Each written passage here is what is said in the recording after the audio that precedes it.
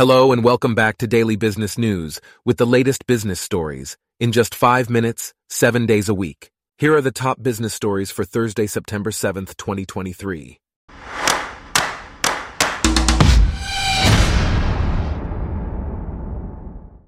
Today's episode is brought to you by Blogcast, your personalized audio feed, available on iPhone and Android. First off, the UK has reached an agreement to rejoin the European Union's Horizon research program, which will be welcomed by academics and businesses throughout Europe. Prime Minister Rishi Sunak has personally been involved in finalizing the details of the deal, which signifies a further strengthening of ties with Brussels under his government. The UK had previously left the program in 2020 when it withdrew from the EU due to disagreements over Northern Ireland trade and financial contributions. In other news, Apple Inc. has signed a long-term chip partnership with British chip designer Arm Litanid, extending beyond 2040. The deal was made between August 21st and September 5th. Apple was one of the initial companies to partner with Arm in 1990, prior to the release of its Newton handheld computer in 1993, which utilized an ARM-based processor chip. Apple utilizes ARM's technology to create custom chips for iPhones, iPads, and Macs.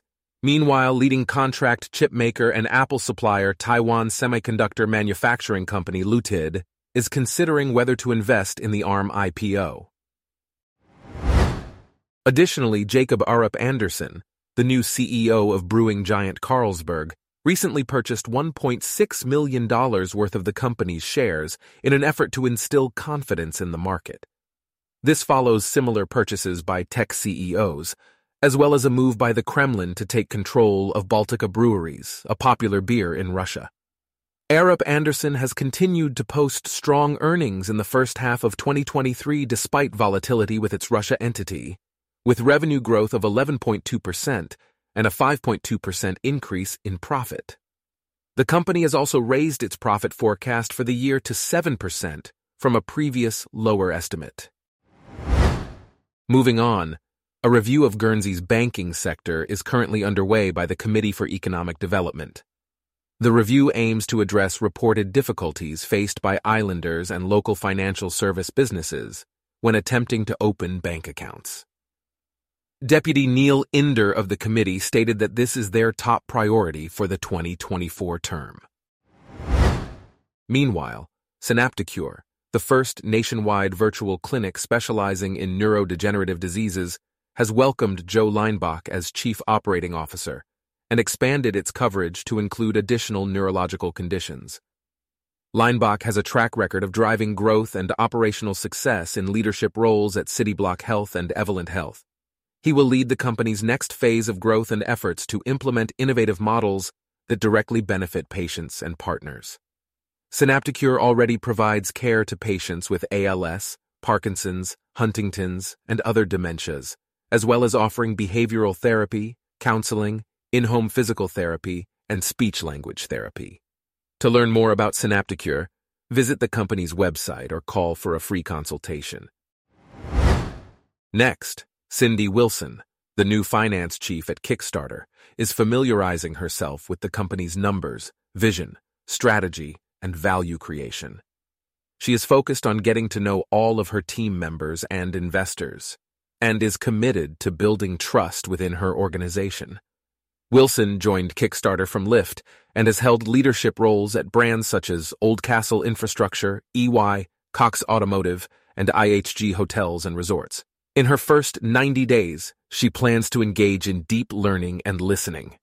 She has never worked for a female finance leader and has predominantly worked with male colleagues.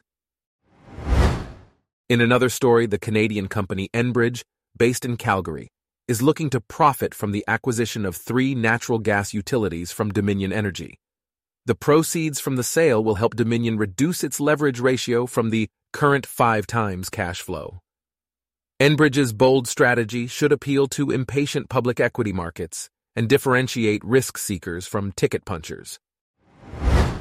Lastly, Richemont chairman Johann Rupert has stated that inflation is beginning to impact demand across the region, resulting in the company's market capitalization falling below $400 billion. LVMH, recently surpassed by drug maker Novo Nordisk A&S as Europe's largest company, experienced a decline of up to 3.8%. Richemont, the Swiss owner of Cartier and watchmakers including IWC and Vacheron Constantin, saw a drop of 3.6%, while Moncler Spey declined by 4.1%.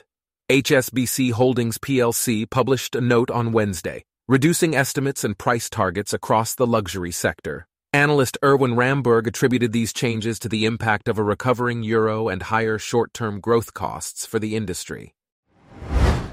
Our top business stories for today are brought to you by Blogcast, your personalized audio feed. Download the free Blogcast app on your iPhone or Android today. If you enjoyed this, please consider listening to our other podcasts: Daily Tech News, Daily Science News, Daily Lifestyle News, and Daily World News. Thanks for listening.